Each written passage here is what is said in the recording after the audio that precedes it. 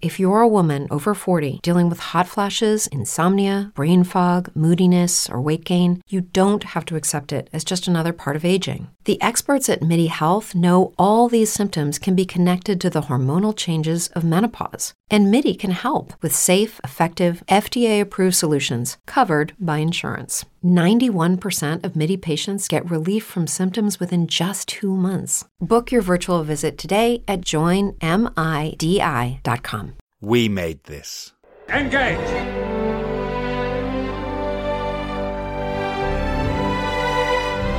Tea Earl Grey, hot. There are times, sir, when men of good conscience cannot blindly follow orders.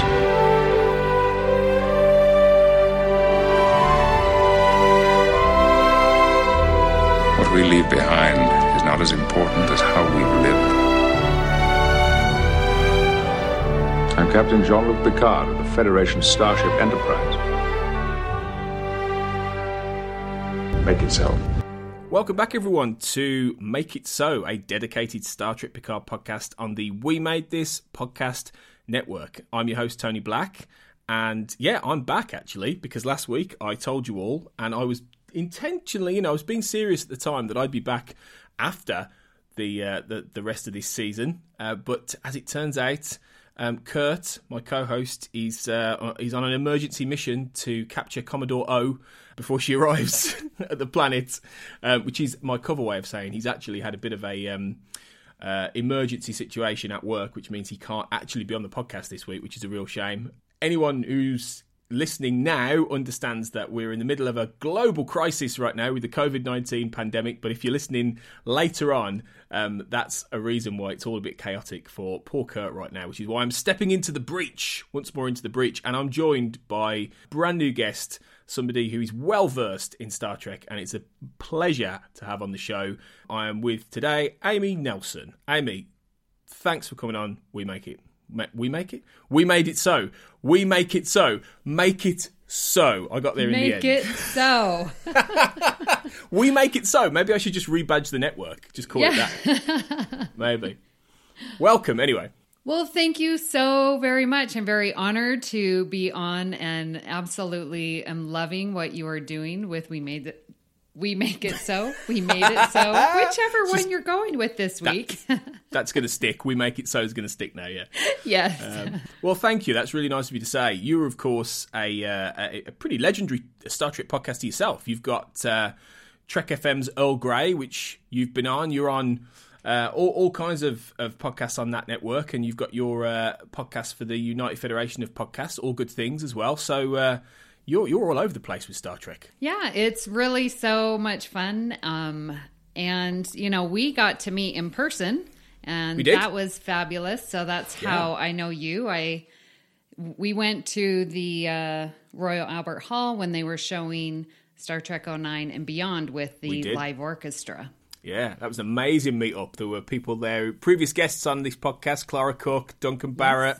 Yes. It was ace. We had a really nice... That was was that last summer or was that summer before? And Lee Hutchison, yeah. It was on last week, yeah. So it was a proper Trek gathering. Was that last year or the year before now? I think it was 2 years, I think it was, a year before. Wow. It was crazy. Right before your wedding. Yeah, so well remembered. Yeah, so that was 2 years ago. Yeah, absolutely. Yeah. Time flies. And I kept thinking this, Amy. Is this the first time you and I have ever recorded together? Because I think it is, Oh my goodness. I think you are right. What are the odds? How has that happened? I know. I'm associate producer on Primitive Culture and loved when you were on Primitive Culture with Duncan. Thank you. And I have been on Primitive Culture, but it's only been with Duncan. So this is our first. And it's a pretty good one to start off with this week. It is. The part one of the season finale of Star Trek Picard, Et in Arcadia Ego, which we're going to talk about in depth and pick through some of your feedback, guys. And I've got some great stuff to read on there. Before we do that, Amy, I always ask... and I know you listen to the show, so you'll know what I'm going to say. But I always ask new guests who come on to talk a little bit about what they've thought about the season as a whole, really. And obviously, as we enter the finale, you're in a good position here to sort of look back a little bit with those previous 8 episodes. So, generally, how have you enjoyed season 1 of Star Trek Picard? I generally have absolutely loved it. In great. Part because I just love the Next Generation so much. And I feel that what they're doing and bringing Picard back and all the Easter eggs and the, going back to the themes of TNG and the storylines and the characters, it's just really a dream come true. And so I know nostalgia plays a heavy hand in what I say, but I just can't help it. So if I put that aside, I really do also enjoy the storyline of these synths and bringing back to the Romulans, because I've always loved the Romulans. I thought the Romulans should have been a little bit larger. Or actually, I thought the Romulans should have been like Insurrection. We sort of got it with Nemesis, but that was Remus, So I'm glad to have the Romulans back in the storyline. Did you see how somebody asked Michael Chabon in a Q&A recently about the Remans, and he said, that was a dream. That was all a dream. We all collectively imagined Nemesis and the Remans. They don't actually exist. He just laughed it off. Oh, my goodness.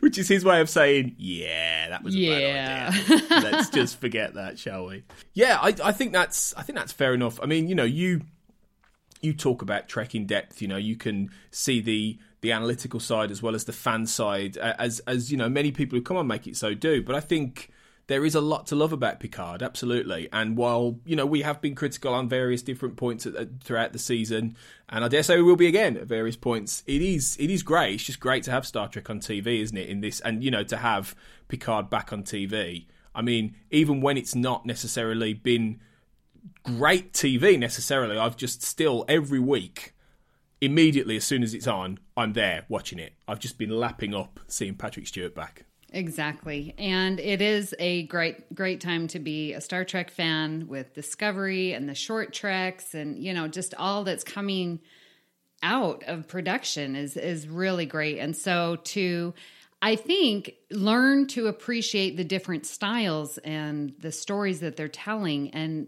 know and understand that it's not going to hit every single person every single time 100% this is the best.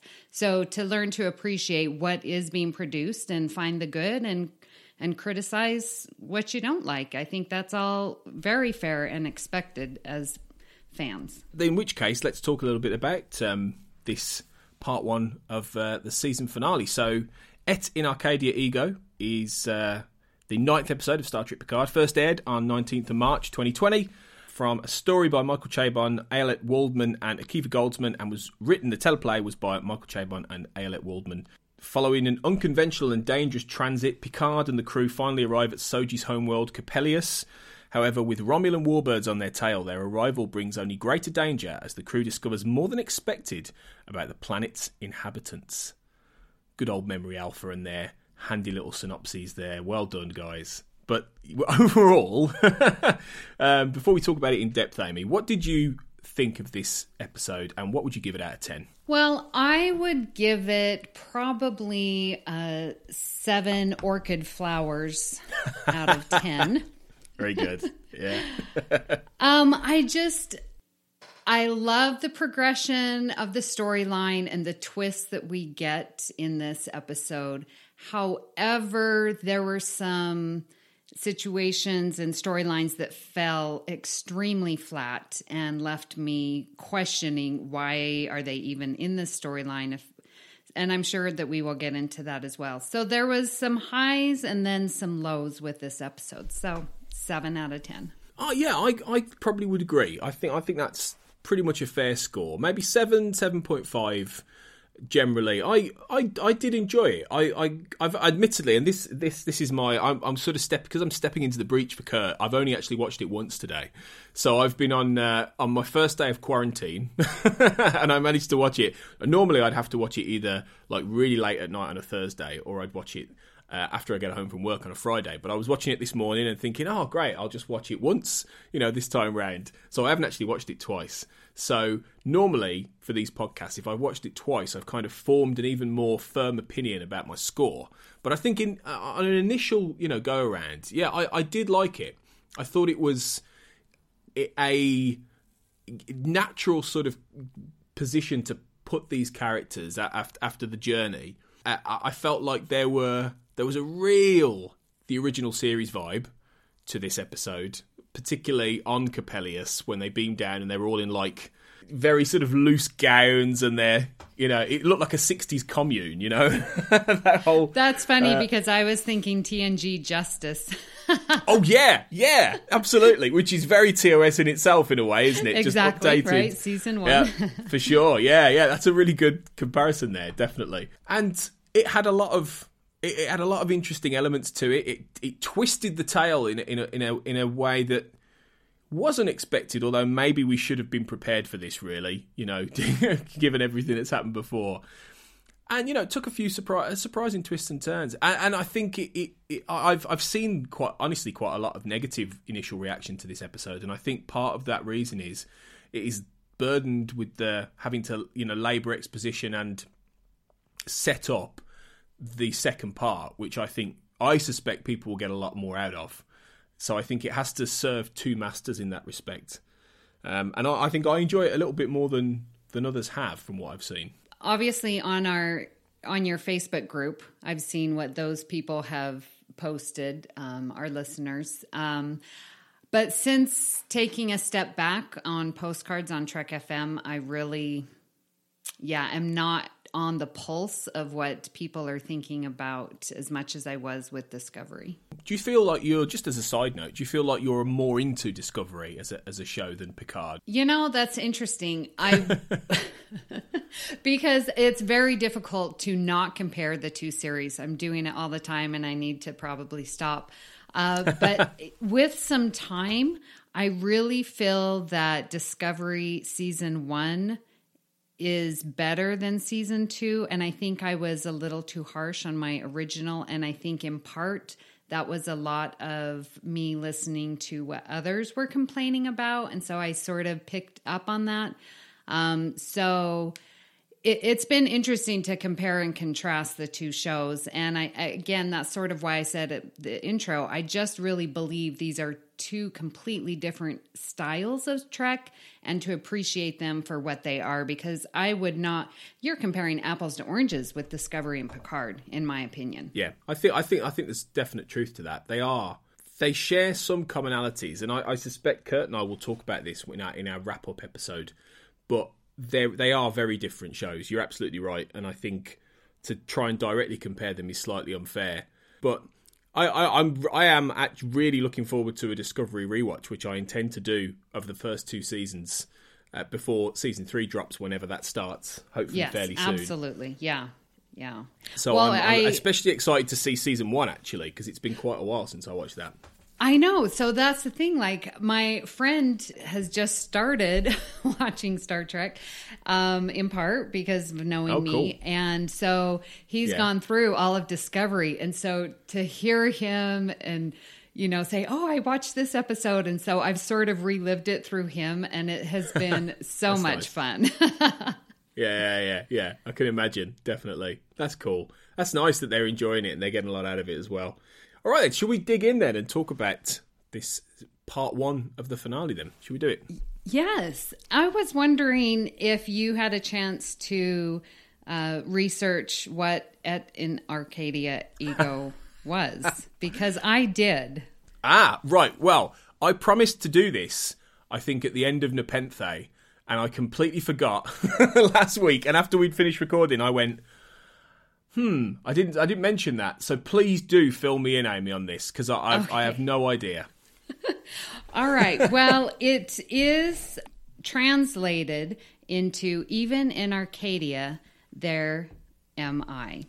And this is a classical French Baroque painting by Nicolas Poussin, 1637-1638 is when they placed that.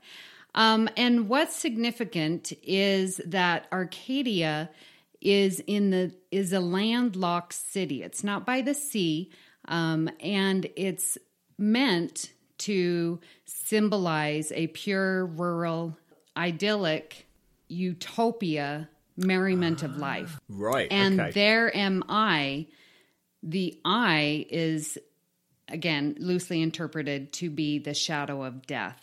And so we have this isolated, idyllic, pure utopia society, but we have the shadow of death coming. And that's what the painting is, which I just think, once knowing that, fits this episode so perfectly. Yeah. It's. I wonder where that. I wonder if that was Chabon who made that connection. It might not have been. It might have been somebody else. But that's really good. That's a really interesting aspect because it is an episode which sort of counterbalance. Well, the whole season's kind of done that. Counterbalance this utopia against complete darkness, and has tried to figure out a space in between the two. So thematically that fits. Good research there, Amy. Very well done. Hey, thank you. I wanted to make sure I was up to par on your podcast. So. Oh, well, you would have been anyway, but that's got you a promotion to, at least commander, if not, higher. So, let's dig in on this episode then. So, it begins with the journey. Obviously, at the end of Broken Pieces, they zipped into the transwarp conduit, and the La Sirena was heading towards the planet, and they get there pretty quickly. I kind of expected a bit more of a journey through this conduit, maybe. I don't know if that was just, I don't think it doesn't matter. They get there fast. They rattle through plot points fairly quickly in this episode, to its credit. But I kind of wondered if we'd have a bit more of a turbulent Star Trek the Motion Picture wormhole style journey through that, maybe.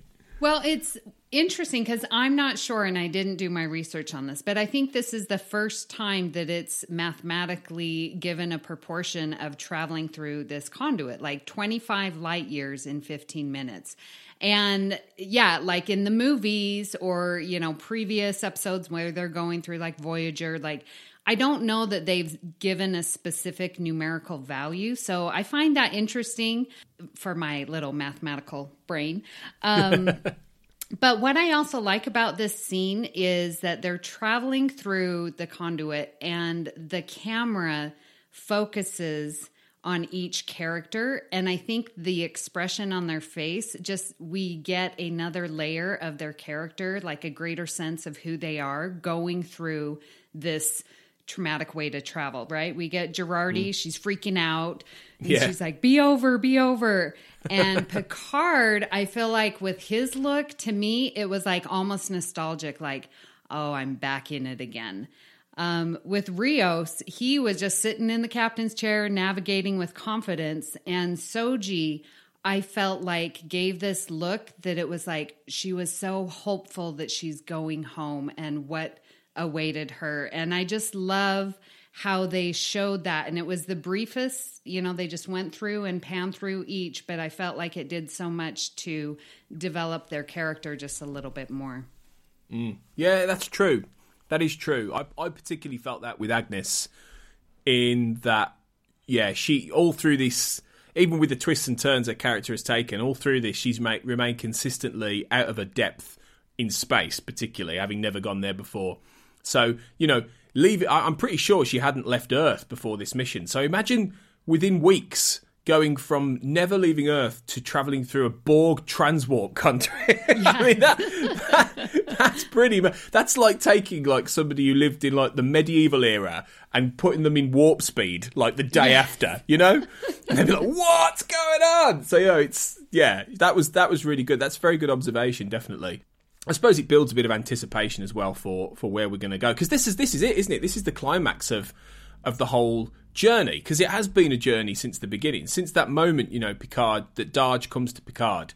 This is where it's all been leading, really, with all the twists and turns. Even if maybe towards the start of the season we thought it might be on the Borg cube that you would have the climax of this season. At the same time, I think it makes sense that it's all coming full circle to another planet, an undiscovered planet, which is very much in the Star Trek, mold of exploring new worlds, which is nice. Yeah, and I like that aspect of it, that it is a first contact situation. Because we haven't seen a lot of that really in Star Trek lately, have we? You know, in Discovery, I don't really think there's been many of those, really, or particularly in this way. So it's quite nice to have that, because that's a very next generation aspect, isn't it? You know, like it was with the original series, you know, the first contact. So I like that aspect to this. Yeah, very much so. Well, obviously, they get through, they get to Coppelius, and they're not alone, because the cloaked Romulan ship that Narek has been in is on their trail, and there's a nice little bit of space combat. What did you think of this? Because I thought it was quite good, this little battle between the La Sirena and the Romulan ship. I really enjoyed it, and I've watched it multiple times, and I'm really not one for space battles, but I kept wondering, like, well, if he's, you know, because they're shooting forward, and then like they think that his when they phase and you can't see him, what's that called? Yeah, they thought that his cloak was going down, but then he was like behind him, and it's like, wait, he was in front of him. And it almost made me think of the Picard maneuver in Next Gen, where like Picard was at two, you know, places at once because of the warp and da-da-da. Because Narek was like in front of him. I think he was putting his cloak forward, but in actuality was behind him.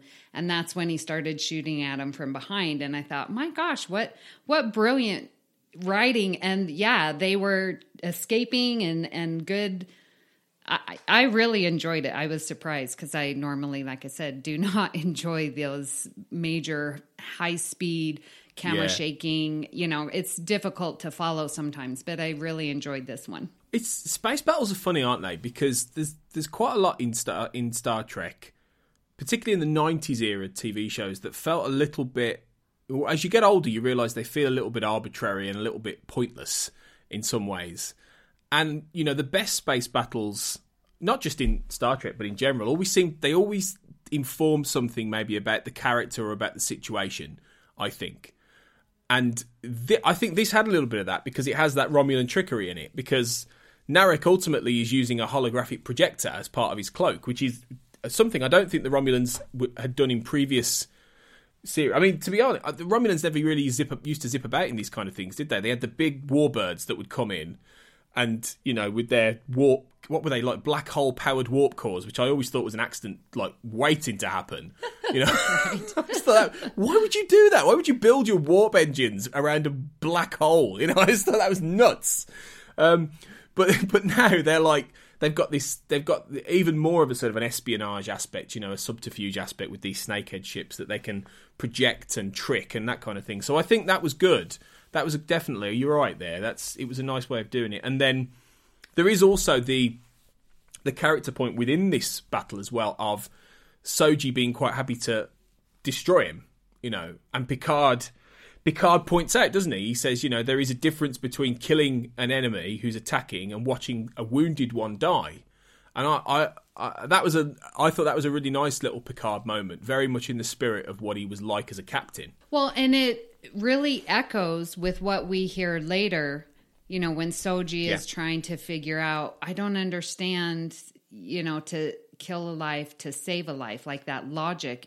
And so we get sort of the introduction of that theme right here, right at the beginning. Definitely. It's a really good bit of writing that carries through, a good foreshadowing for what's to come on the planet, for sure. Yeah, and just a really good way to add some drama to this and some character to this battle. So I have a question. So then the flowers come up, and we have seen both of these ships like zip and zoom around, you know, escape flight pattern alpha, right?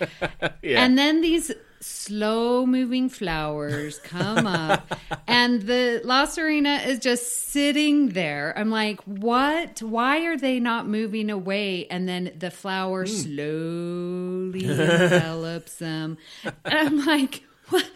Did they lose all navigation? They didn't lose power until they were once enveloped inside this flower.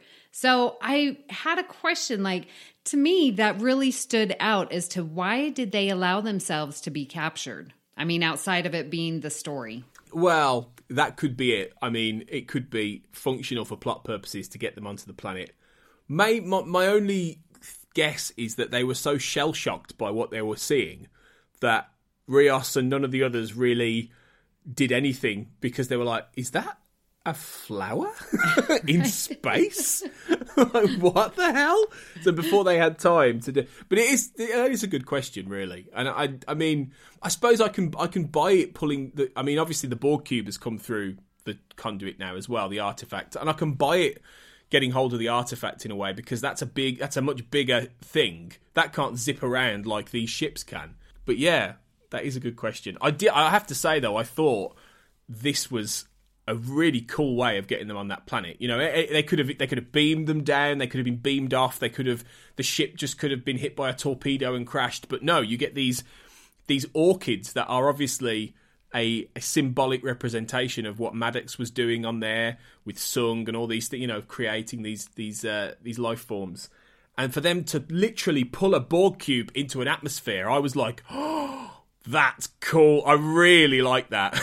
I was like, that's really, really inventive. Yeah, so question for you. Hello, it is Ryan, and we could all use an extra bright spot in our day, couldn't we? Just to make up for things like sitting in traffic, doing the dishes, counting your steps, you know, all the mundane stuff. That is why I'm such a big fan of Chumba Casino. Chumba Casino has all your favorite social casino-style games that you can play for free anytime, anywhere with daily bonuses. That should brighten your day a little. Actually, a lot. So sign up now at ChumbaCasino.com. That's ChumbaCasino.com. No purchase necessary. VGW Group. Void where prohibited by law. See terms and conditions. 18+. With the Lucky Land Slots, you can get lucky just about anywhere. This is your captain speaking. We've got clear runway and the weather's fine, but we're just going to circle up here a while and get lucky. No, nothing like that. It's just these cash prizes add up quick. So I suggest you sit back, keep your tray table upright, and start getting lucky. Play for free at LuckyLandSlots.com. Are you feeling lucky? No purchase necessary. Void where prohibited by law. 18+ terms and conditions apply. See website for details. Another question. So Rios feels that the orchids and what they did was an attack. However, you know, they say, oh, they don't have any, you know, I don't think that they hate us or anything. But the flowers, I think, was a pretty benign yet efficient way to remove any danger to Coppelius, but yet still bring them down to their planet safely, but yet still remove that danger. So is that an attack, or is that just their quote-unquote transporter style? Knowing how this ends, that's an even more interesting question, isn't it? Because if they've got this quite, you know, disturbing plan in place, then, I mean, it's almost like a soft attack, isn't it? It's a it's a nice attack because they're just disabling the ships and bringing them down, but it is insidious in a different way that the Romulans are insidious. This is a different kind of version of that. It's the dupe. It's the, you know, we're actually okay. And I suppose that's sold by the fact Picard gets possessed, doesn't he? And then you get that voice comes through him saying, "Thank you for coming, everyone." Well, I was going to ask you this because did they explain this in this episode? Because I was thinking about it and I was like, I don't remember them giving an explanation for how that happens or why. So the explanation that they give, and we have Girardi, you know, scanning him with an old time tricorder, is that she discovers and of course it was never said Irumodic syndrome. However, that's the syndrome that everyone is thinking in their head, but it is never said that, you know, it's affecting his cognitive abilities, and just at this time, probably a high stress time, that's what kicked in. That's the explanation that I feel that the show gives. However, when I first saw it, Tony, I was like, is this the Borg? Because he still has Borg implants, you know? And I was like, is this like a Romulan mind meld like we saw in Nemesis? Like, I had so many things going through my mind, and not one of them was Irumodic syndrome. Irumodic syndrome, because I've it's been a while since I've seen All Good Things, because obviously it was in that episode, wasn't it, where we find that out about the future. you'll know this better than me. Could that have been genuinely an explanation for why this suddenly happened to him? Was he doing this? Because it really felt to me like he was possessed, like something was talking through him. I know, that's what I thought. But remember, was that the second episode when he was talking to his doctor friend and he's like, are you really sure that you want to go out there? And he's like, yes, I'm sure, because of his syndrome that he has. And so it is diagnosed. It is on the record books. It is, Starfleet knows about it, and he knows about it. He just doesn't like other people to know about it. Yeah. And it's not said Irumodic syndrome, but in All Good Things, in the anti-timeline, the one the after timeline, it's mentioned, but we know that one was created by Q. So there is definitely some syndrome that he has that is affecting hallucinations and stuff like that. But so that's what they explain it. But I'm telling you, it didn't look like that, because you're right. I agree with you. It looked like he was being possessed, like someone was controlling him. But for what purpose and why? And because it doesn't seem like there's anyone on that planet or anything on that planet that has that ability. They're powerful synthetic beings, but so maybe this is the Borg. Let's not rule them out. Let's not rule out an appearance by the proper Borg yet. For somehow, I don't know if that will happen, but it's weird. It was weird. If it'd be interesting to see if there's any explanation for this later, because it stuck out definitely.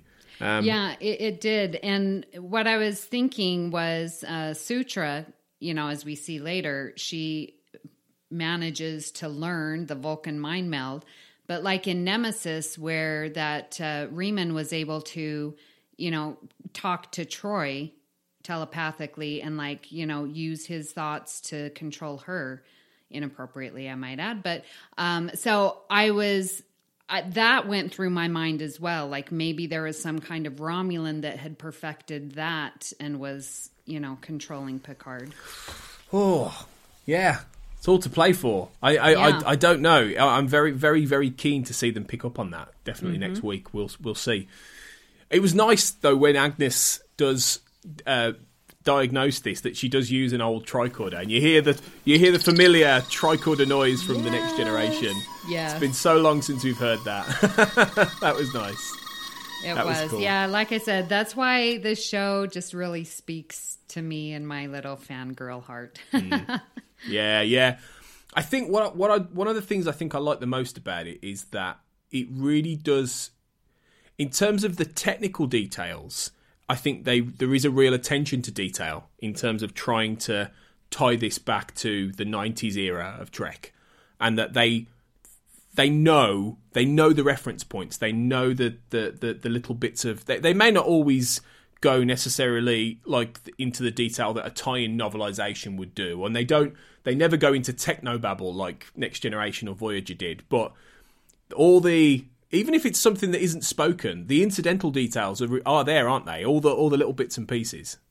Absolutely, and it's just a little jump ahead, but it really ties into what you're saying. Like, I have really noticed the music with this series, and when they use TNG, when they use the Picard theme, when they use the Voyager theme, and like specifically when we see finally Elnor and Seven, when they go to the artifact that had crashed down on the planet, like we hear very so slightly the Voyager theme when we see Elnor and Seven. And just those small nuances really, to me, show that they care about me, the fans, and that they care about the storyline, and that the music is just going to accentuate that even more. So I completely agree with you that they really are paying attention to detail. Yeah, they are. And it's even in the reference points, like the one that Raffi gives here, when they decide they set off to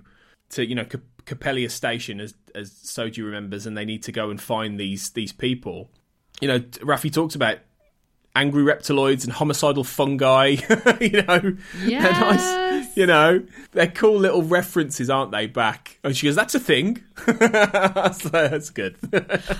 So because it was a thing, I was like, what is this thing? Because I wasn't quite making the connection. I was thinking on Shades of Grey where Riker was attacked by that plant, but I was like, no, that's not really it. So it was, someone said out there on the internet, that it's a reference to the TOS Conscience of a King, where that fungus destroyed all of their food, and then Governor Kodos had to kill half the population to save. And again, I really like that connection because that's another precursor to what Soji has to decide. Do you kill a life to save a life? And bringing that Conscience of a King TOS episode into it really, I think, adds to it. Yeah, that really is quite a deep cut as well. Again, it's the original series, and I suppose when people have talked about deep cuts this season, things like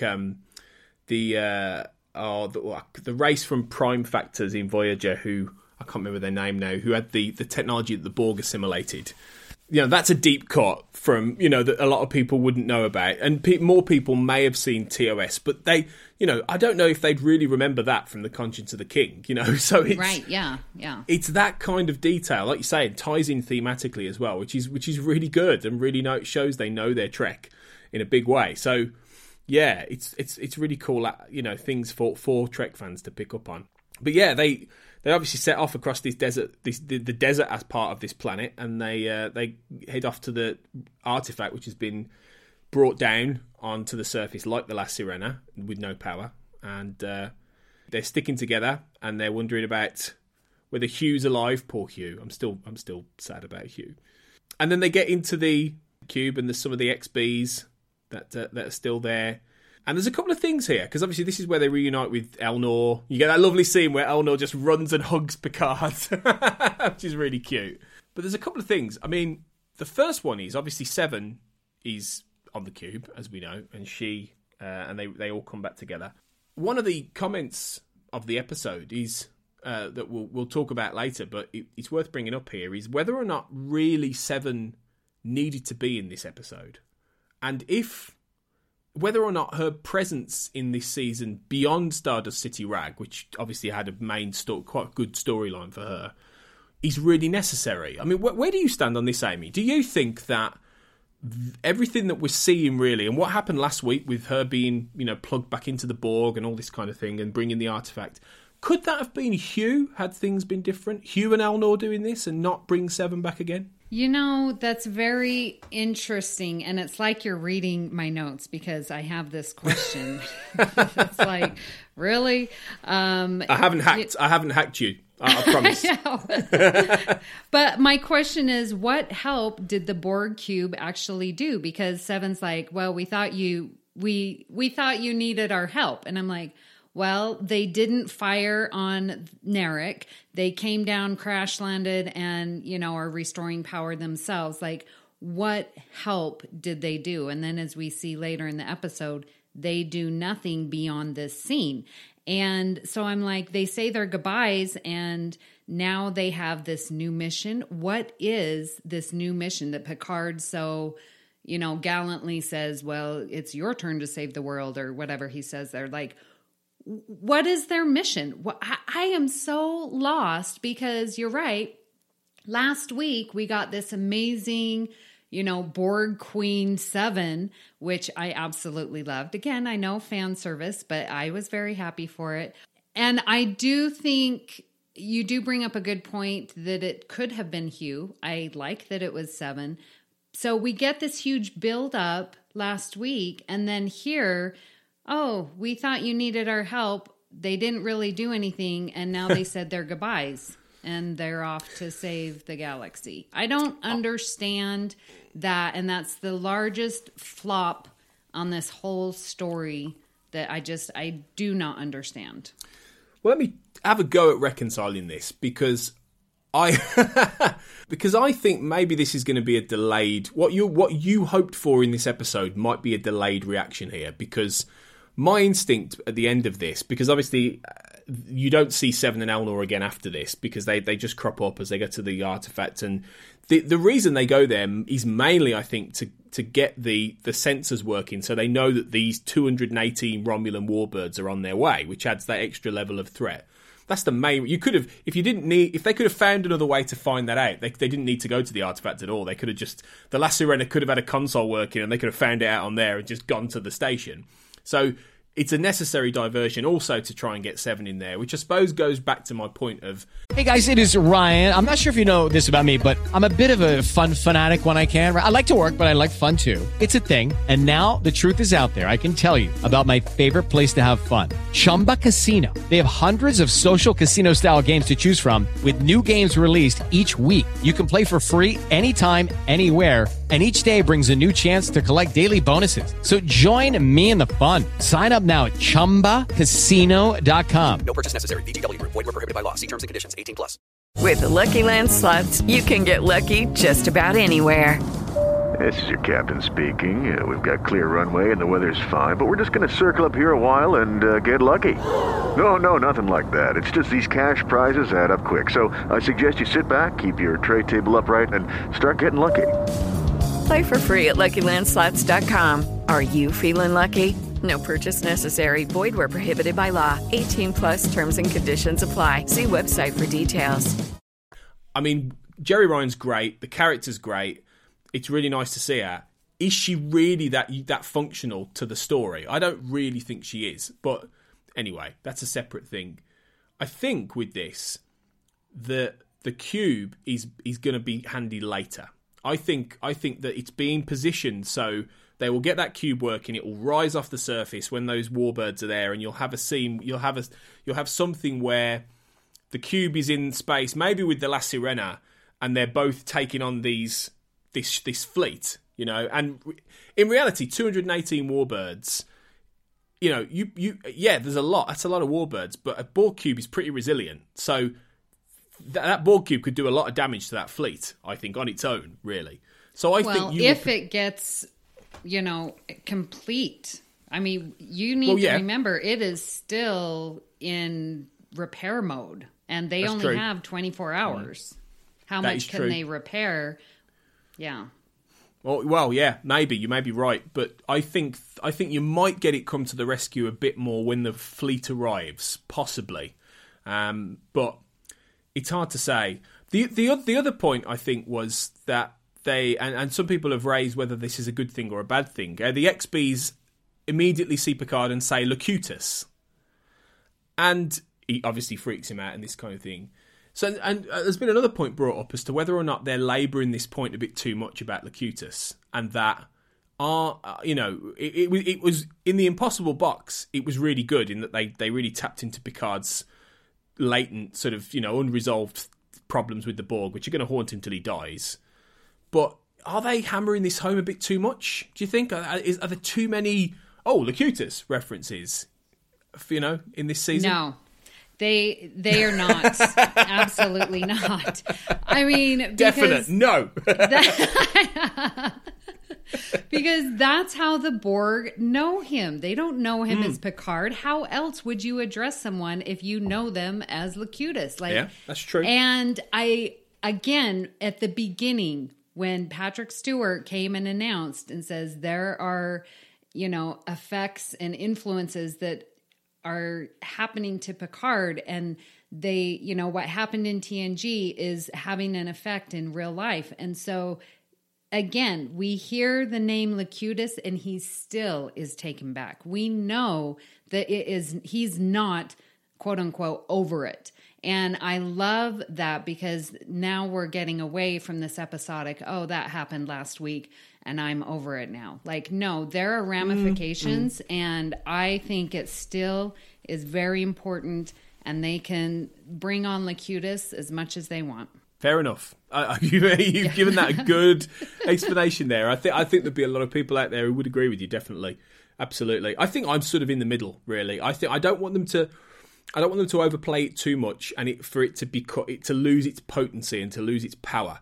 Because Locutus is one of the great Star Trek stories of any episode. It was, and when it hits it should mean something, and it should really, take you back. And I've really felt that in The Impossible Box. It really did. All those moments where that brilliant visual where you see him looking at his old face as Locutus and it melds together, which is probably the best visual moment of the entire season.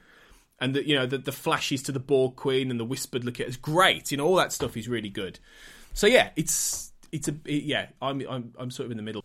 So yeah, the Borg Cube will be back, I think. Okay, I will reserve judgment until I see next week's. I think you have me sold on that we will see them again. Okay. I'm glad you feel slightly better there. That's good. We'll we'll see.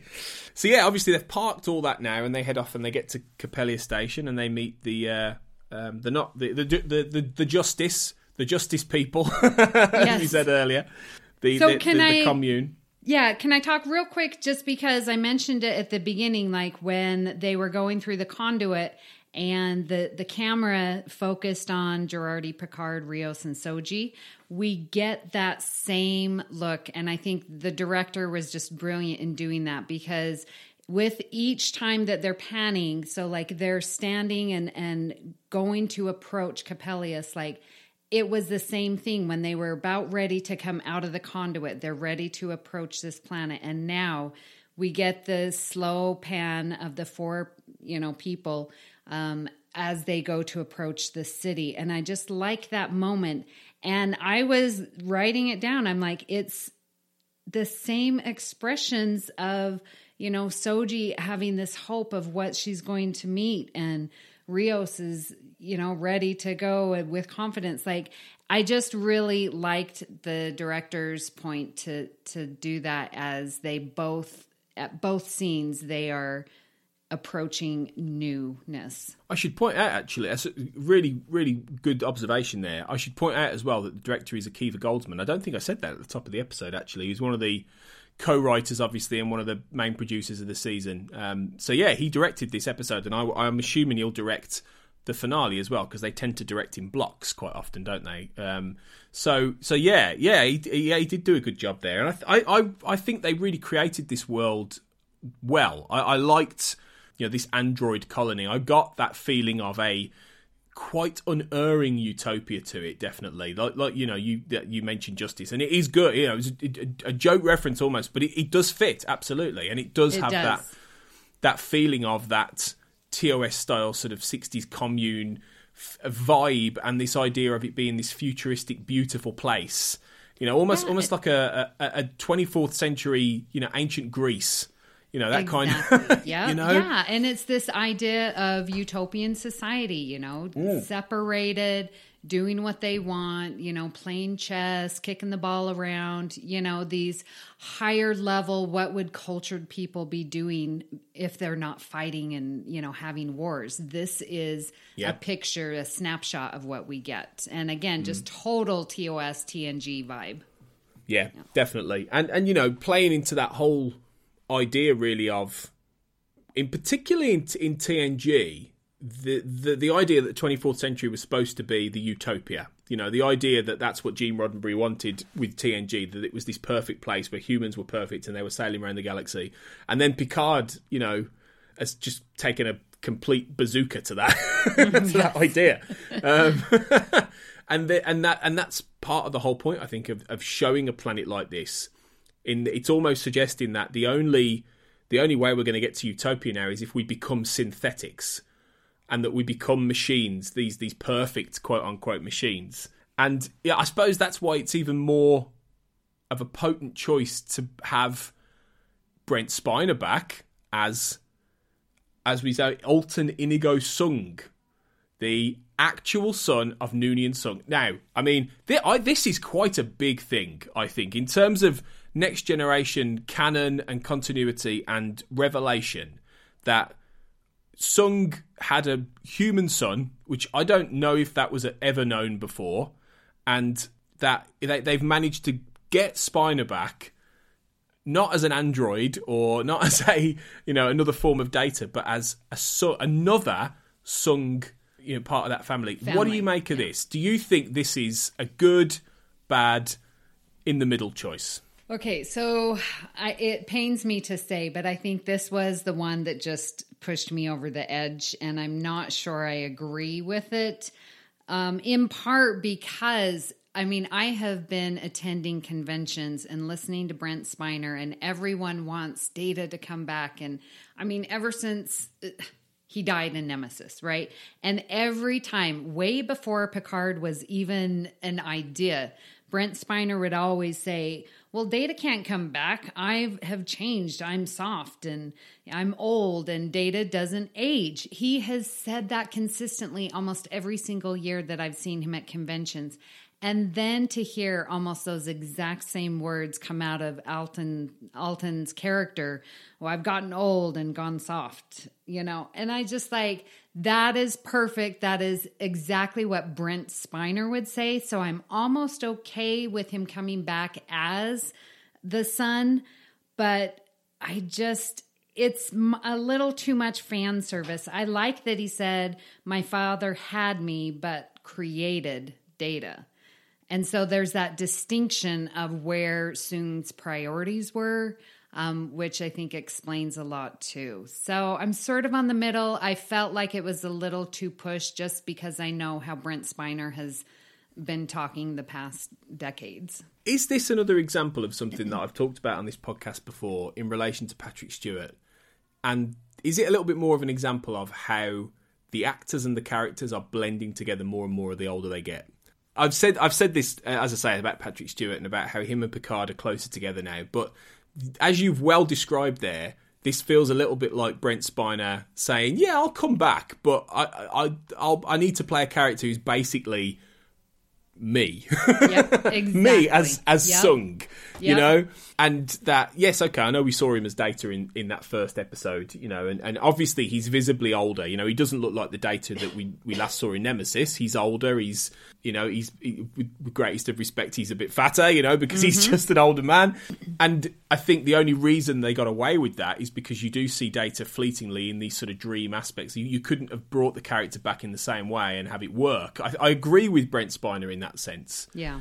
But it feels a little bit like, is this a Soong too far, I suppose? Because, you know, the whole Enterprise character of Arik Soong, where they tied him into, you know, the legend of Khan and the augments and all this kind of thing and the eugenics wars, that was clever. I thought that was a really interesting way of really adding some dark shade to Data's ancestry. But this feels almost like the kind of character that I feel like there's probably so many TNG fans who are going, where's he come from? Like, all of a sudden. Yes. Okay. You know? And so in my notes, I, again, have this question, like, do you literally know anyone that has been in the family business for this many generations? And especially now in 2020, and you're going to tell me in the 24th century that people are doing what their parents, grandparents, great-grandparents did? I don't see that happening, but yet we're being asked to believe that with all the Soons that Brent Spiner is playing. And what this also means is that Noonien Soong created Data and Lore and B4 in the image of his own child. And the image of his flesh and blood son, which to me brings up a whole world of psychological problems. You know, it's almost like if I was Alton Soong, I would have been really angry that he basically wanted better sons than me. Like, you know, I wouldn't have gone into the same business. Exactly. Oh my gosh, I didn't even think about that. It's like, Dad, here I am. What are you doing over there? Here I am. Oh, man. Yeah, because this guy is presumably like, because Brent Spiner's, I think, 70 now. So you can assume that this character's roughly around the same age. So Data was created after, Data wasn't that old. With Lucky Land Slots, you can get lucky just about anywhere. Dearly beloved, we are gathered here today to... Has anyone seen the bride and groom? Sorry, we're here. We were getting lucky in the limo and we lost track of time. No, Lucky Land Casino, with cash prizes that add up quicker than a guest registry. In that case, I pronounce you lucky. Play for free at LuckyLandSlots.com. Daily bonuses are waiting. No purchase necessary. Void where prohibited by law. 18+. Terms and conditions apply. See website for details. Lucky Land Casino, asking people, what's the weirdest place you've gotten lucky? Lucky? In line at the deli, I guess? Aha, in my dentist's office. More than once, actually. Do I have to say? Yes, you do. In the car before my kids' PTA meeting. Really? Yes. Excuse me, what's the weirdest place you've gotten lucky? I never win and tell. Well, there you have it. You can get lucky anywhere, playing at LuckyLandSlots.com. Play for free right now. Are you feeling lucky? No purchase necessary. Void where prohibited by law. 18+. Terms and conditions apply. See website for details. You know, when he was created, as far as I remember. So he's had a child. The child's maybe 10, 15 years old by the time Data and Laura created. What's that going to do to a child? You know, and that might actually, if Sung does turn out to be the arch villain of this piece in some sense, you know, or involved in this, it might make a twisted kind of sense if we get some dialogue later where he says, you know, my father never loved me, you know, blah blah blah. In a way, I wouldn't mind that, because I'd be a bit like, okay, that makes a level of sense now. But listeners, you heard it here first. That is, I want to see this now because it makes perfect sense. And yeah, poor Alton. I think it ties up. And you know, the alternate fan theory now is that he is actually Law in disguise, which I've seen that on YouTube. I haven't gone into depth with that, with the videos, you know, the endless videos. But I don't know about that one. I think that would be a stretch, because then you've also got, in a finale that's going to be packed with things going on, you've then got to explain who Law is, what that means, where he's come from, where he's been. And I just don't think they'd go down that road, to be honest. So I can't see that happening. So I have a question for you. We see Arcana. Yeah. And she's talking to Soji, and she asks her a question, says, have you completed your mission? And Soji answers yes. So, Tony, can you please enlighten me? What was Soji's mission, and how did she know that she completed it? Well, again, this is me showing that I've only seen this once. So, like, I didn't pick up on that first time round. My guess would be that the mission was that she gets back home, and that as simple as that, maybe. And, I mean, all through this episode, Soji is kind of, and I suppose there was a bit of this in the last episode as well, Soji's remembering as she sort of encounters. Doesn't she describe it? It's like a hollow that she's watched, but she can't quite remember the details of. So as she sees Arcana, she remembers her name. She's like, oh, you're Arcana, of course. And it's like all these memories are then switching back on in her head. So, but you know, if that's the case, that the mission was that she gets back home, then who's programmed that? You know, but it feels like that Soji's sort of been led since the beginning. Sung talks, doesn't he, about how, you know, that they were, and Maddox talked about how they were sent out to try and figure out what happened with the Mars attack and that kind of thing. So, and they had a mission in that sense, but the more I'm saying this, the more I feel it's unclear, Amy, definitely. I feel okay, like, so I'm not the only one with the question. No, the more I think about it, the more I'm like, actually, this doesn't fully add up, does it? So I think you might be onto something, like that they were sent out to figure out the Mars attack. And if Soji brings Girardi here, and Girardi has that secondhand account of the admonition, then in that sense, she would have fulfilled her mission. How would she know that was going to happen with Girardi? That's the thing, because Girardi was given that by O. Yeah, but when they sat down in the little mess hall and they, you know, discussed, and they all revealed all the parts of the information. And so then that's when Soji found out that Girardi had that transfer. Yeah, true. It's a little bit unclear. It's either that we're going to find out more in the final episode, or there's a little bit of unclear plotting going on. I don't quite know yet. And this will be why watching this season back, I think, will be interesting, and watching it in a binge and actually seeing how some of these things connect up will be good. But yeah, obviously we don't just meet Sung. We meet, as you say, Arcana, and we meet Sutra, as you've mentioned, which is a character also played by Issa Briones, which is the almost complete opposite of Dahj and Soji. She's this, she looks the same, but she's this beguiling, seductive, quite confident android who it was the sister of Jana who was the girl who the Ibn Majid, Rias's ship, encountered and, was killed by his captain on the orders of Commodore O.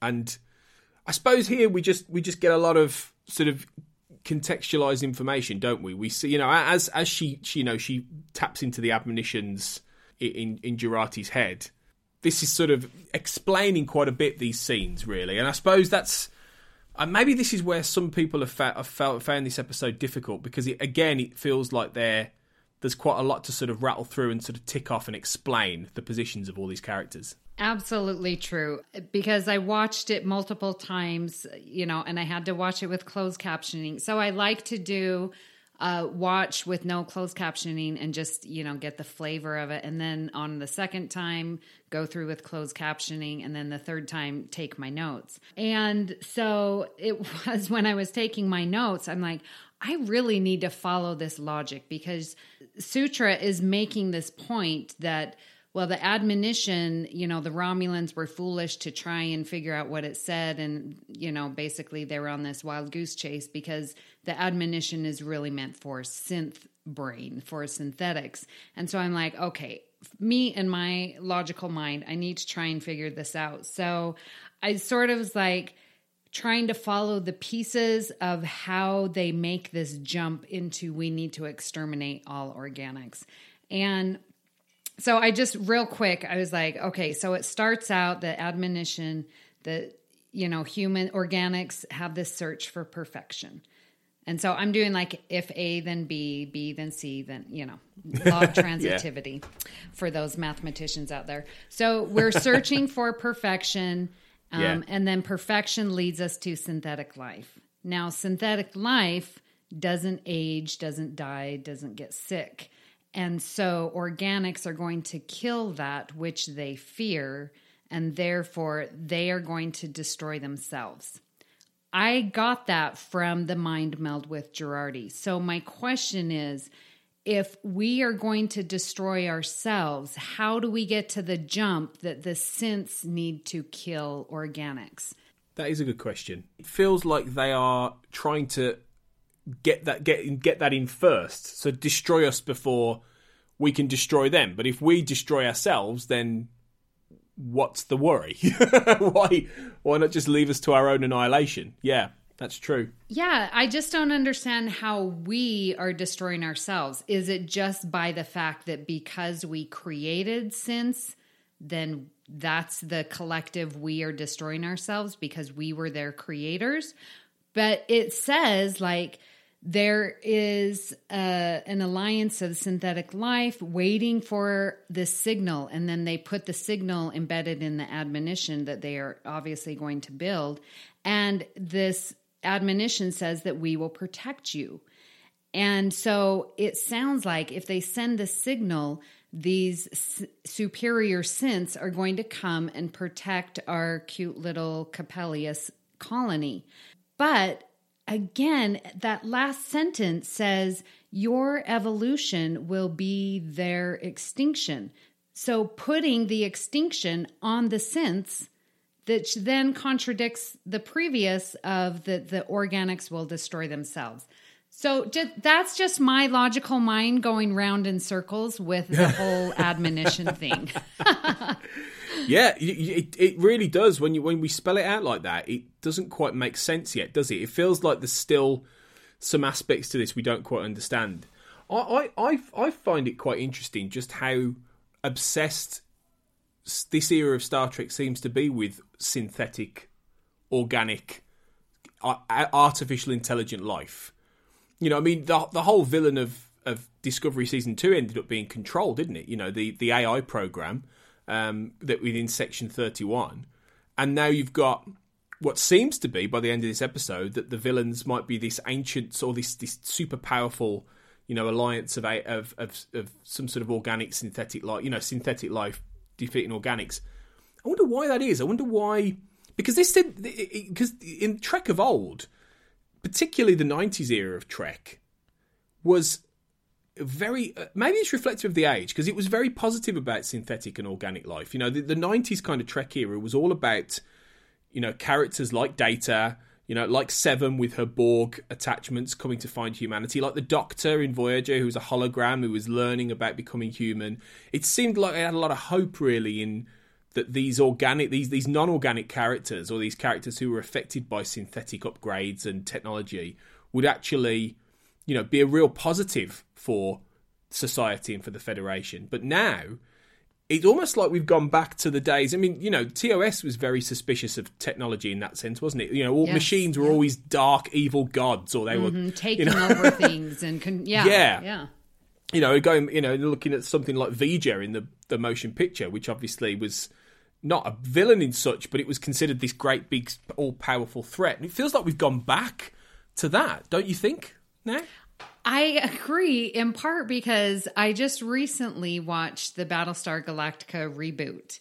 And I'm almost wondering, is Ronald D. Moore back on the writing staff? I mean, we're getting these ancient synths that are coming, you know, and just this eternal time of way long ago is affecting now, and the synths taking over and the destruction of humanity. I'm like, okay, where's Ronald D. Moore? He's hiding under a rock somewhere, because it really does feel like that.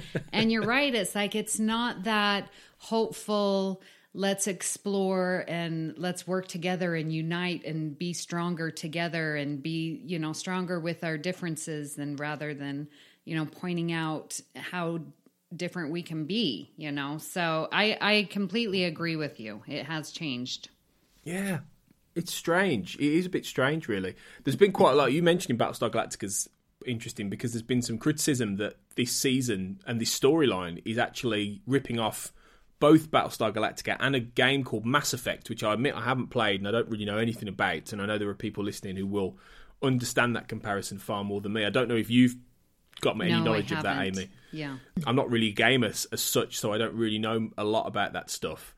So, you know, but I just think it's one of those things where, in the end, with science fiction, ideas do overlap. You know, in the end, you will get worlds and ideas cross over, and I think it's in the execution, personally. And so I don't really see any issue with that. Battlestar Galactica is a very different kind of show, a very different texture, a fantastic show by all means, but a different texture. So I haven't got an issue with that myself, but I am very curious about why the writers do seem pretty terrified of synthetic and life and technology and these kind of things in a way that they weren't back then. And it could be that I think maybe we're approaching a threshold in the real world where bio upgrades and technology is reaching a point where this century there's going to be a lot more of that becoming a reality in our world, you know, and I think maybe there is some anxiety about, you know, and we saw that in the old days. You know, you only have to look at the Terminator franchise as a good example of an evil AI, and that's influenced so many things. But Star Trek always didn't seem to have that view of the future. It always seemed to believe that, you know, we wouldn't get Skynet, we'd get data. And I suppose maybe the point of Picard is to reaffirm that in the end, and that. And maybe that's why, hopefully, Soji is going to make a good choice to reaffirm that idea. Oh, I can only hope so. Yes. Yeah. Her dilemma is real, you know? Yeah. Well, it is, because there is obviously stuff going on here. I mean, we get the scene then when Jurati talks to Sung, and he you know, calls her out for killing Maddox, which is good, because not many people are doing that. You know, people seem to be forgetting that she's actually killed a man in cold blood. Yeah, she's Agnes. She's nice. She's quite kooky and stuff. But she is a killer. Let's not beat around the bush. Shame on her. Shame on you. Yeah. Alton had the claim, and again, I wanted to ask a question. Sorry, I'm asking so many questions, but you're doing a good job. I'm sorry, I'm not answering them very well.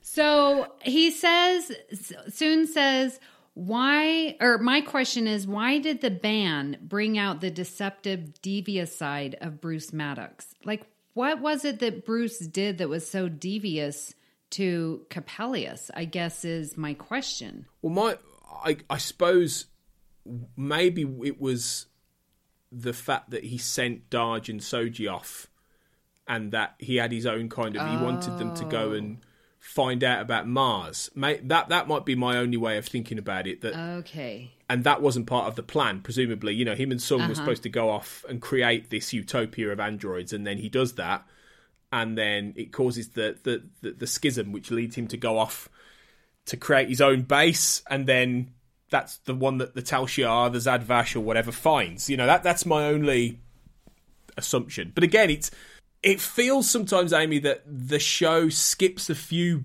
clarification points here and there that would make some of these things make sense. And I think most of it is explained. Like, you know, last episode there was lots of explanation for things, but sometimes I think they skip a couple of paces, you know. And this is probably one of them. Yeah, because really. I don't know. I mean, I like it, but then who did Bruce also send out Flower and Jana? Like, that's, you know, 4 people that went out. And it seemed like Bruce and Jana was way before Soji and Daj. I don't know. Yeah. Maybe Bruce did that deceptively and behind their backs as well. Maybe. Yeah. Maybe. That could be it, actually. Yeah, that's true.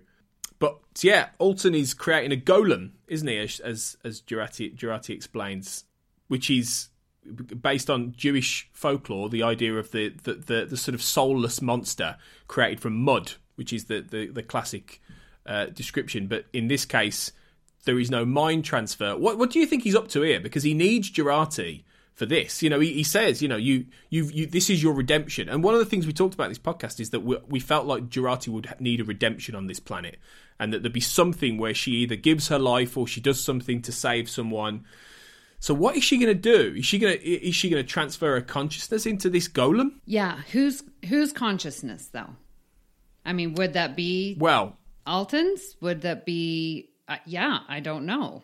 I think it when I heard this, it totally reminded me of early episode season 2, and I do apologize, listeners.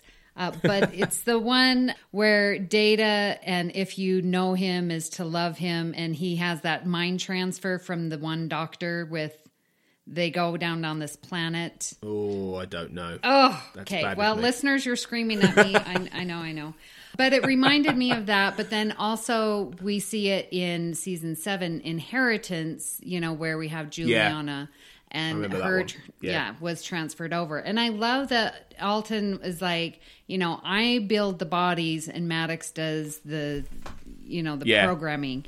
And the mind, Jurati can step in and fill that. But it's like, whose consciousness is going to get there? I don't know. I don't see that soon Alton has that much of an ego that he feels that he needs to preserve his life. But I don't see anyone else down there that's organic, you know? Yeah, I know. That's true. And it's maybe he's going to transfer his mind into a super sort of being who can be the herald for this alliance of synthetic life, you know, and be some sort of creature that they have to that they have to defeat. It feels like that golem is definitely going to play a part. And that maybe Agnes will herself be faced with a choice in that she realises she is, you know, Sung describes himself as a mad scientist, remember, jokingly at the beginning. And maybe that's exactly what he is. You know, he's going to animate this life with a kind of technological black magic almost through Jurati. And maybe she will be there realising, oh my God, what have I done? You know, and maybe that's where she'll give her life to stop this and to stop this creature, possibly. Because I'm on two minds whether Alison Pilley's going to die in this, because I think that they like the actress and they like the character, but I kind of feel like I don't see any other way she can carry on. I can't see her in a second season because she's ultimately a killer, and I don't know how you can just integrate her into this crew and it be okay, you know. So I feel like this has to be the end of her story in the next episode, but it's quite. Soji, I think, will leave that planet and go with them and become part of that crew, to be honest. But well, I think it sets up for a little forgiveness when Rafi sort of backs her up and says, so let me go back. When Jurati was saying that she was like out of her mind, she was just compelled to, and Rafi's like, yeah, she was out of her mind that day. So there was just that one line that Raffi sort of came to her defense, that maybe that's going to allow us, the audience, to accept her, that, you know, that insanity defense, if you will. Yeah, perhaps. But it still feels like Picard would insist she was like brought to justice. You know, that he would say, you have to go, you have to give yourself up. I can't imagine him. He's got such moral fortitude that I feel like he would not be able to get past that. And so who knows? I mean, I think that will definitely, she will be faced with a choice as well. But I think that's going to be the key to a lot of it, really. What did you think about Spot 2, actually, while we're talking about this? The the cat. I loved it. Oh my gosh, please give me more. I mean, Orange Cat in Star Trek, of course it's Spot. So absolutely loved it. Well, and, you know, we said Alton, you know, missed the butterflies, so he created that. And now here we have Spot, you know. It makes sense to me. Yeah, it was good, wasn't it, really? Yeah. It was nice. And it feels like in that scene, they do try and get a little bit of maybe some sort of tie off to the Rios Jurati dynamic, which has been a strange one, I think, because obviously they slept together and they flirted, they slept together, and then it was kind of forgotten for the next couple of episodes. How do you think that's worked? Because I don't think that's really, they knew what to do with that particularly. No, that should have never happened. I was so shocked when I saw that. I was like, what's going on? No. We don't need this in Star Trek, you know. And their relationship didn't add anything to their story. No, and so this is just their way of saying, okay, we're going to be done with them, you know. And I just, it added nothing to their character. It added nothing to the storyline. It really should have been left out, in my opinion. Yeah, it was odd. It was an odd choice, I think. But at least they pay some, you know, lip service to that. Yeah, in this they episode. do. So yeah, I'll give them that. So when they bring in Narek, right, and he's like, I'm coming, and then they put him in the isolation, you know, behind a force field. And I loved it. And he's like, you know, I need some water. Give me some water. It's in my bag. You know, he's just being a little snake that he is. And, you know, and he's like, is this how you treat prisoners? And it's Saga who says, well, we've never had a prisoner. How do the Romulans treat their prisoners? Yeah, that was good. And his look. And it just instantly... I remembered Chain of Command and there are 4 lights and the torture that Picard went through. And I was like, yeah, let's not talk about that. You know, let's change the subject. But that's what instantly came to mind. It's just, I love, and I don't even know if the writers would intend that, but it's exactly where my mind went, which is another reason why I love this show, is that it just, the callbacks to TNG, and it's not even a callback. It's just where my mind naturally went. So yeah, I thought that was awesome. Yeah, I think so. I like a little bit more what they've done with Narek in this. I feel like, you know, he's not had much to do really since the Impossible Box. He's barely been in it until this point, and I think, you know, I've got on record on this podcast of saying that his and Soji's relationship is easily the worst thing of this entire season for me. It was awful, and we're way past that now, which is good. So his interactions with her are, you know, he's like the boyfriend who did something terrible, and he's like, I'm really sorry, you know, I didn't mean it, and that kind of thing. And she's like, don't you talk to me, that kind of thing, which is good, which is appropriate. But it feels to me like Narek could go one of two ways now, in that he will either double down on being a bad guy, or he will face himself some kind of redemptive story. And that he will turn when eventually, presumably, we'll see Narissa in the next episode with O. When the fleet arrives, he will turn on her, and he will go against his sister, and try and save Soji or something like that. So he's in an interesting position, because I think they've positioned him, you know, because obviously, you know, Sutra, who is pretty scheming, she sets him free, doesn't she? So, and it seems like he's running off to the Borg cube. So. Where do you think that's going to go potentially with Narek? You know, at this point, I wrote in my notes, I'm so glad Narek is still the bad guy, because I don't want to see that change. He's done way too many things knowingly he's not going to get redemption. He was not. Anyway, so as of right now, he's still the bad guy, and I'm totally fine with that. So it'll be interesting to see next week, like you say, what they do with his character, because if they switch him, to me, it's going to be too little, too late. Yeah, probably. He's burned his bridge with me. Yeah. Well, yeah. I mean, I don't think he killed Saga though. I think that was Sutra who did that.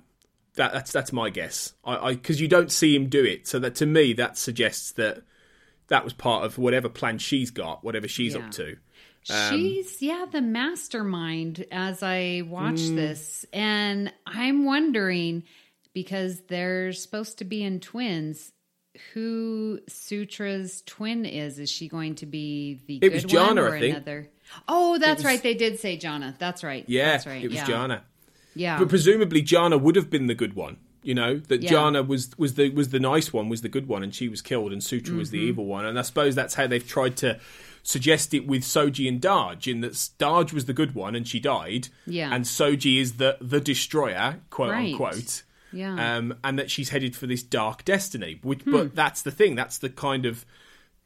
With Lucky Land Slots, you can get lucky just about anywhere. Dearly beloved, we are gathered here today to... Has anyone seen the bride and groom? Sorry, we're here. We were getting lucky in the limo and we lost track of time. No, Lucky Land Casino, with cash prizes that add up quicker than a guest registry. In that case, I pronounce you lucky. Play for free at LuckyLandSlots.com. Daily bonuses are waiting. No purchase necessary. Void where prohibited by law. 18+. Terms and conditions apply. See website for details. Duality that's inherent in this storyline, and the idea that maybe Soji's path isn't completely set. Yeah, it's funny actually, because I suppose that's been a recurring thing, hasn't it, throughout this season? Yeah, people who are in a dark place, who are not necessarily on the path that they thought they were, and you can apply this to everyone from Jurati with, you know, her killing Maddox, and then there is that scene later with Picard where they talk through the morality of it, don't they? And you know, there's a little bit of a back and forth, so they're wrestling with that, and even down to the level of, you know, Raffi and her drug addiction and her relationship with her son, and Rios with his demons about the Ibn Majid. They've all, you know, as Picard said in Nepenthe, you know, they got a lot of baggage. Yes. They've all gone through this, and I suppose that's a nice concurrent theme with all these characters, isn't it? That they're sort of fighting maybe with their own dark destinies, I guess, and where they feel like their life is pulling them towards. And Soji is the ultimate of that, because she could destroy the universe or whatever. And it's only when you think about it that you realise actually I think that's been quite well mapped out for me. It's interesting to see Sutra again use this logic to, you know, take a life. We're going to have to kill the organics, otherwise we don't survive. And just this black and white take on this very complex concept, you know, it's terrifying, actually. And how she's able to rally the entire, you know, Coppelius, and then to lock up Picard so that he can't sway anyone else. Like, that is eerily scary, especially thinking about sort of where we are now in today's life. Like, what are we doing with dissenters, and how are we treating them? And are we making things too black and white when there's layers of gray in there? So I found that, you know, she made a very compelling argument, and logically it's very sound. The organics are always going to hunt us. They're always going to want to kill us. They're always going to fear us because we don't age and die. We learned that from admonition. So in order for us to have any kind of peace, then we're going to build this beacon, and we're going to create our federation with this higher power synthetic life form. Like, and there's no room for organics. It's just very, very scary how black and white she makes it. Yeah, and that's where you'd hope that they've done enough work with Soji, and Soji has seen enough of humanity in, you know, in being with Picard, particularly on Nepenthe as well, particularly with Kestra, you know, characters like that and that family, to see how that's not as black and white as Sutra, who's only ever grown up with androids and with Sung and, you know, all this, that Soji's had this life experience that she realises there is more to it. But it's well, in that sense, you know, it's very well layered in. There's a lot of stuff there, and there are some really interesting ideas for sure about where this is all going. So yeah, it leaves obviously Picard in jail, Jurati, and this is why she's up to something with Sung, because he very quickly turns around and goes, "Yeah, don't lock her up. You know, she's like our mother."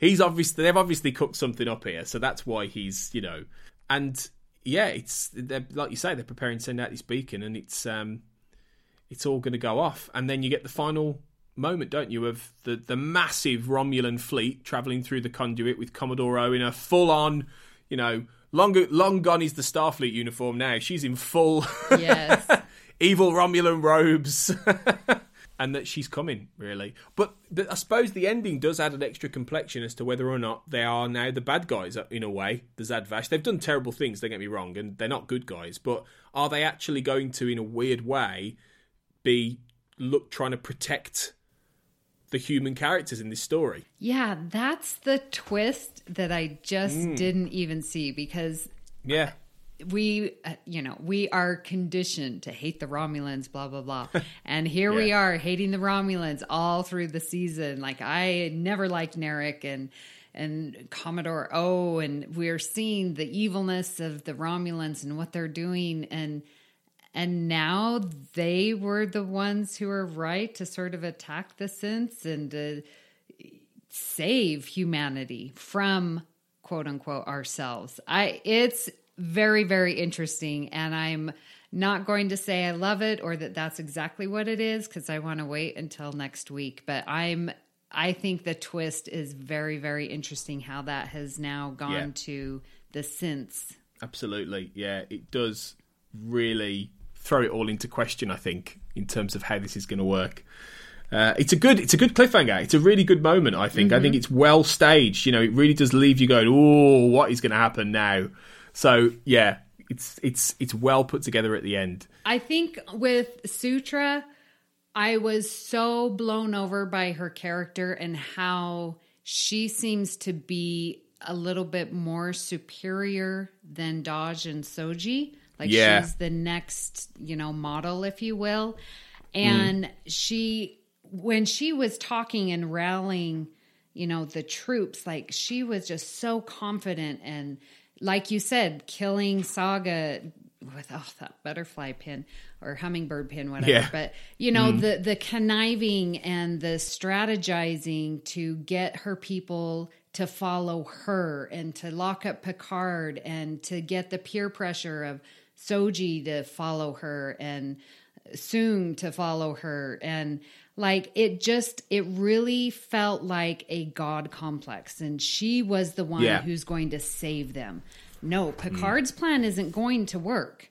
It is my plan. And it was when, again, I didn't really know for sure what the word hubris was until we heard it from you're effing hubris.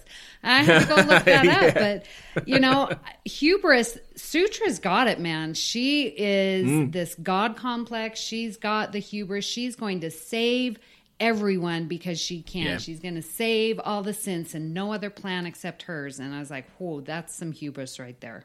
Yeah. Yeah. Well, you know, maybe Clancy will turn up with a Starfleet, like, fleet. And point that out to her. They're still hanging out at Deep Space 12. What are you talking about? Yeah. So should we get into some fan feedback then before we go and talk about what people think? So yeah, thank you to everyone on the Make It So Facebook group who've contributed their thoughts about this episode. Firstly, let's go to Helmholtz Watson, who said, "This is such an interesting feeling watching this episode as I worry about real life issues at the moment, giving me a completely different, unique perspective on things," obviously referencing the coronavirus outbreak, which is happening right now. For those of you in the future where we've got past this, you're listening down the road. After last week's episode, I had the feeling the Zhat Vash was not just your obvious clear-cut evil enemy, and today's episode has proven that. Yet again, I have no predictions for next week's episode, and that's why I have enjoyed Picard so much.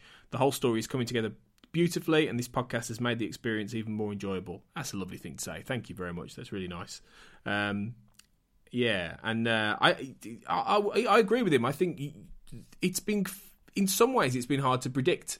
You know, it has every week left you often going, I wonder where this is going to go, and I appreciate that actually because that to me shows that the plotting has been pretty good, you know, throughout this season.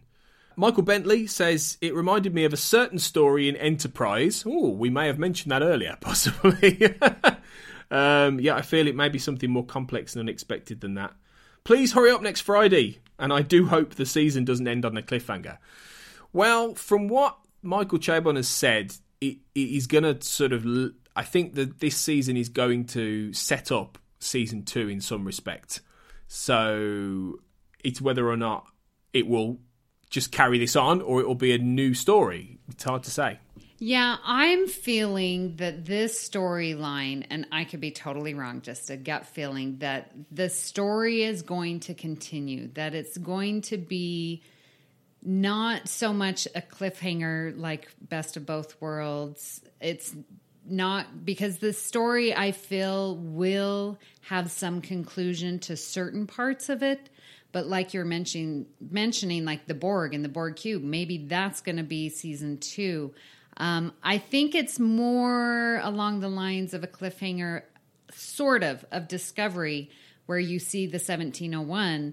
But I felt like in Discovery, season 2 was so unconnected to season 1. I think in Picard, season 2 is still going to follow the storyline that's already been set up. But so that's my take on that. Yeah, I think you may be right, to be honest. I do. I was at first thinking they might be quite separate entities, but I'm not so sure.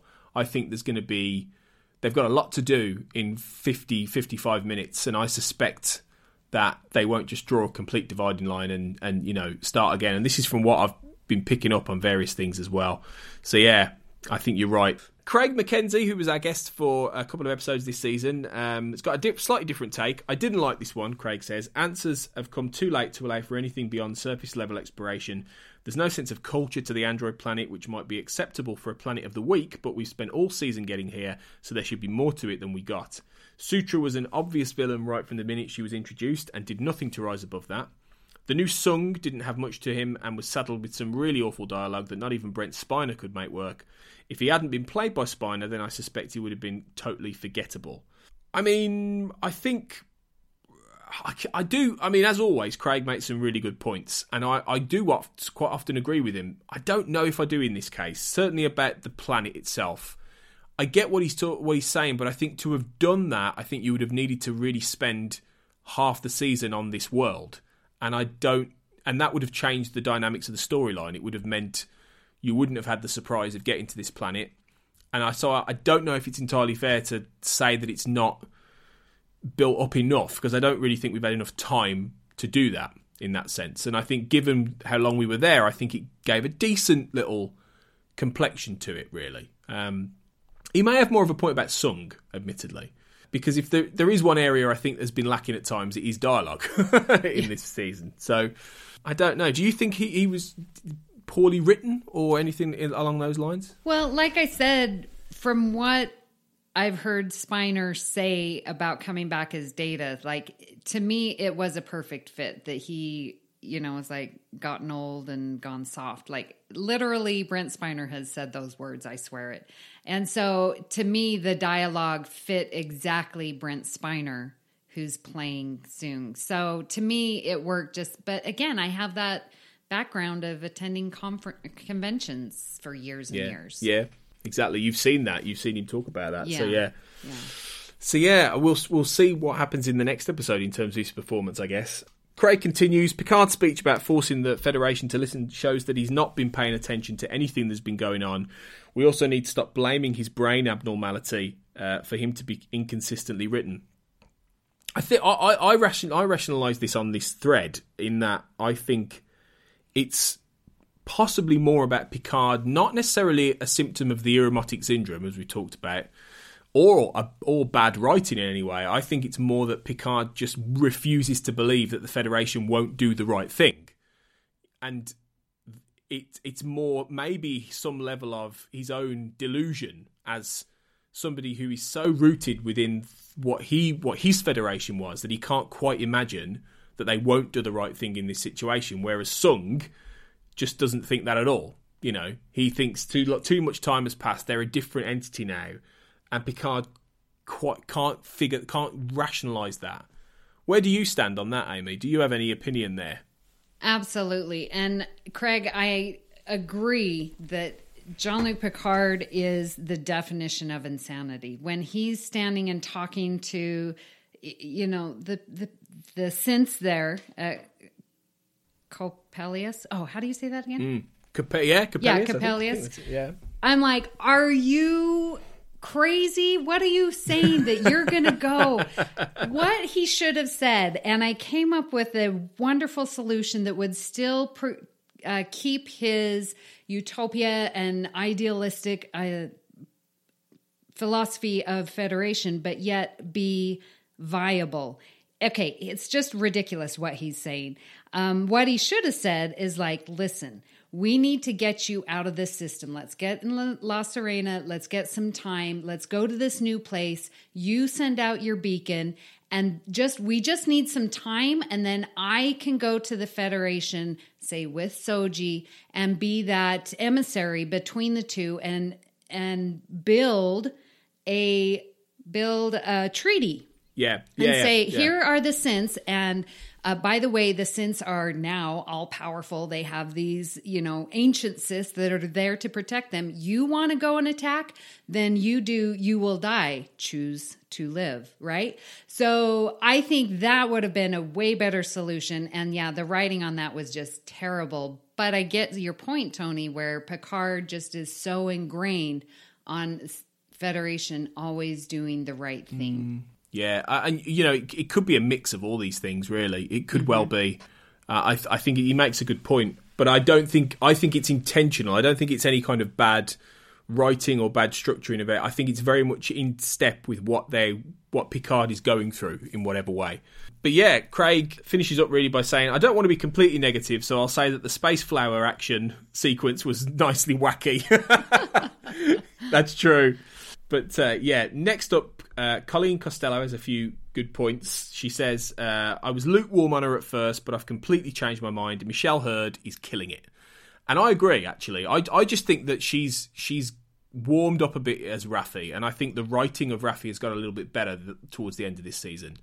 So yeah, wasn't that amazing? I love you. Well, you don't have to say it back. Well, unless you want to. It was brilliant, that scene. I'm starting to find her a lot more endearing now, Raffi, than I did at the beginning. And I think that kind of interaction definitely was very sweet, in that she sees him like a father. And he also sees it. And there's been a lot of criticism about how he's treated Raffi this season. And I think they do need, in season 2, to do more with those two together. And I think this could be a seed of that, potentially. So yeah, that was nice. She says, Elnor isn't doing enough in this episode. Let's get rid of his sleeves, facepalm. Elnor hasn't done much enough this whole season, but I think we've got him. They'll do more with him next year. I think, really. Picard telling Elnor that he was dying deserved a better scene than it got. I care way more about that than Rios telling Agnes that she's unforgettable. That's a good point, really. Yeah, I think there's some truth to that. And I think that's a part of the fact there's so much going on that they don't really have a lot of time to do that. Sutra's not wrong about making a run for it. I'm having a hard time believing they could outrun a fleet of warbirds. That seems like a half-assed plan, and Picard obviously hasn't learned anything about making grandiose promises. You'd better hustle it up with that redemption arc, Narek. The end of days is upon us, and it's kind of your fault. Kinda. Kinda. I hate to say it, but unless they're planning to carry this storyline into the next season, it's going to feel really rushed.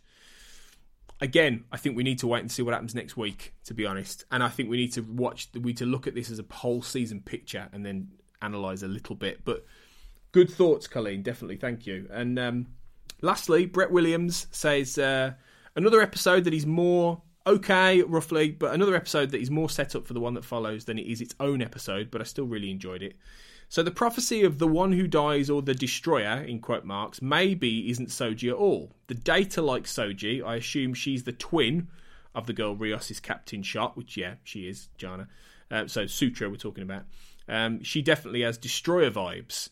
How does this little settlement of synths not have more better defences, and why did none of them come looking for the crashed ship or even a big-ass Borg cube? So many mixed emotions for next week. Can't wait to see how it all plays out, but I can't believe it's over. Can't say I'm a big fan of these truncated seasons, quote-unquote. We're getting now with the Trek universe. But oh well, I plan to soak up every minute, then watch it all again with the wife, because she wanted to wait and binge. That's nice. I think that sums it up really quite well. It's it has gone really fast, hasn't it? Don't you think? We're on episode 9 now. We've got one more. It doesn't feel like 2 seconds before the season was airing. I know. And like when I go back and watch my TNG, you know, because I talk about it on Earl Grey, and I'm going through the seasons and I'm like, oh my gosh, 26 episodes, you know. And oh, those were the days, Tony. Those were the days. They definitely were. How did we find the time to watch all of that stuff? But then back then, you'd like nowadays, like literally almost every day, there is a brand new TV season of something that is immediately dropping 10 episodes. Back then, you'd have like 3 or 4 shows a year that you would watch. Yes. So it was a different world, wasn't it, basically? Yes. But thanks, guys, for those thoughts. Some really, really interesting comments there, and as ever the show is, you know, polarizing to some extent, but I think that's great. I think it's good that everyone's got different opinions and we're seeing these things differently. And Amy, it's been just a really great time talking to you about Et in Arcadia Ego, this part 1 of the finale. So I can't thank you enough for joining me on Make It So. Thank you so much. I really loved our discussion and how in-depth we were able to get. And thank you for answering all of my questions. I sure did give you a lot. Well, attempting to answer, and probably I will be wrong on almost every single one. I would bet money on it. But no, thank you for being so... You're very data-like in how inquisitive you are, so it's great. Well, thank very you. Very fitting, really.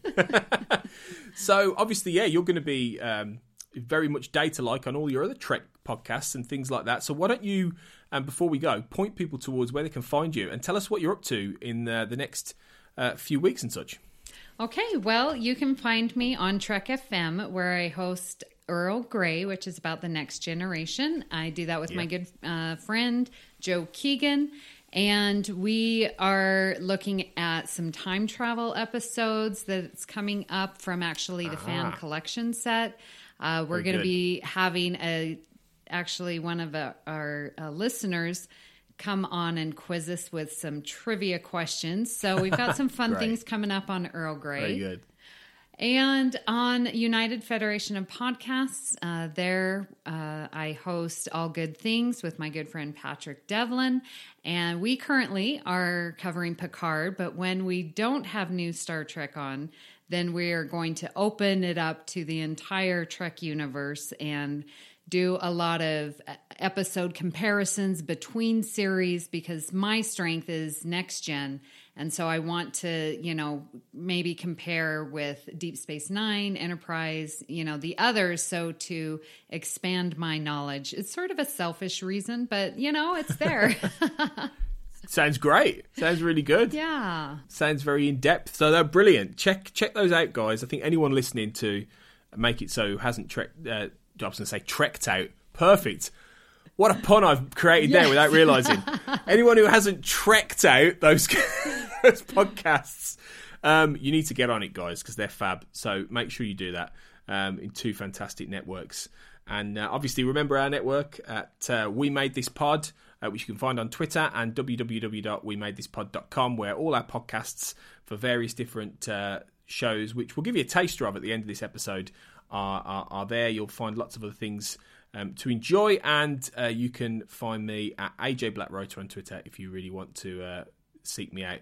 You're on Twitter, Amy, aren't you? They can find you on there as well, I'm assuming. Yeah, you can find me on Twitter at Miss Amy Nelson. Nice and simple. Excellent. Yes. Good stuff. So yeah, it's been a real pleasure, Amy. Thank you. And I won't be back probably next week. I did say that last week, so who knows? Who knows what's going on? The world is topsy-turvy, but Kurt should be back from his mission to take out Commodore O. We'll see how he gets on with that next week with another brand new guest for the season finale, and then we'll both come back, as I said last week, to talk about the season as a whole to that. So please do join us again. Thank you for listening. So we're going to open up a transwarp conduit, head in, and engage. Previously on the We Made This Network. Fast, Furious, and a bottle of Corona. So Andrew, as our guest, what's the first flavour you're going to bring to the meal? So I think it's impossible when you're talking about the Fast and Foolishness to discuss Too Fast, Too Foolish without talking about Tyrese Gibson, right? Yes. He is the heart and soul of this movie. If this was a sports team, he'd be your Kawhi Leonard. He'd be your Wayne Rooney. Well, no, we don't talk about him anymore. He'd be... This franchise, if nothing else, finds its way of bringing you a diverse set of characters while putting Paul Walker in the middle, and you leave the movie not caring Paul Walker exists. Right?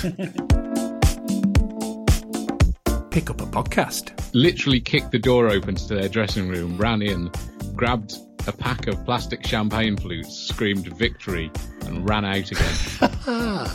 Fantastic. And I was just stood there next to the door because I didn't know what was going on, and the drummer from the band just walked out, looked at me and was like, What? And I was like, I don't know. Without a mouse. I don't think he's as good as Dennis Quaid. No. He's not charming. No, Dennis Quaid has that likability. Yeah. You can imagine him being a dad. He has that, oh shucks, I've got a cowboy hat, I sort of don't know what I'm doing, but I'll bumble through it sort of charm. Yeah. Whereas this guy is just a bit slightly aggressive, I'd say. He did have another child, but they're currently rolled up in a carpet in his cupboard. Yeah. Like, this is the kind of vibe he's giving off. Check out all of these shows and more on the We Made This Podcast Network.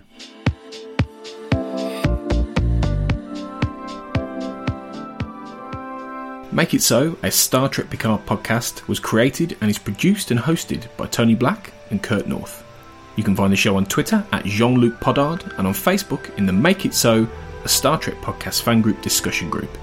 Check out the We Made This Network at We Made This Pod on Twitter and on Facebook by typing in We Made This, and you can find all of our shows on our website www.wemadethispod.com. Thanks for listening.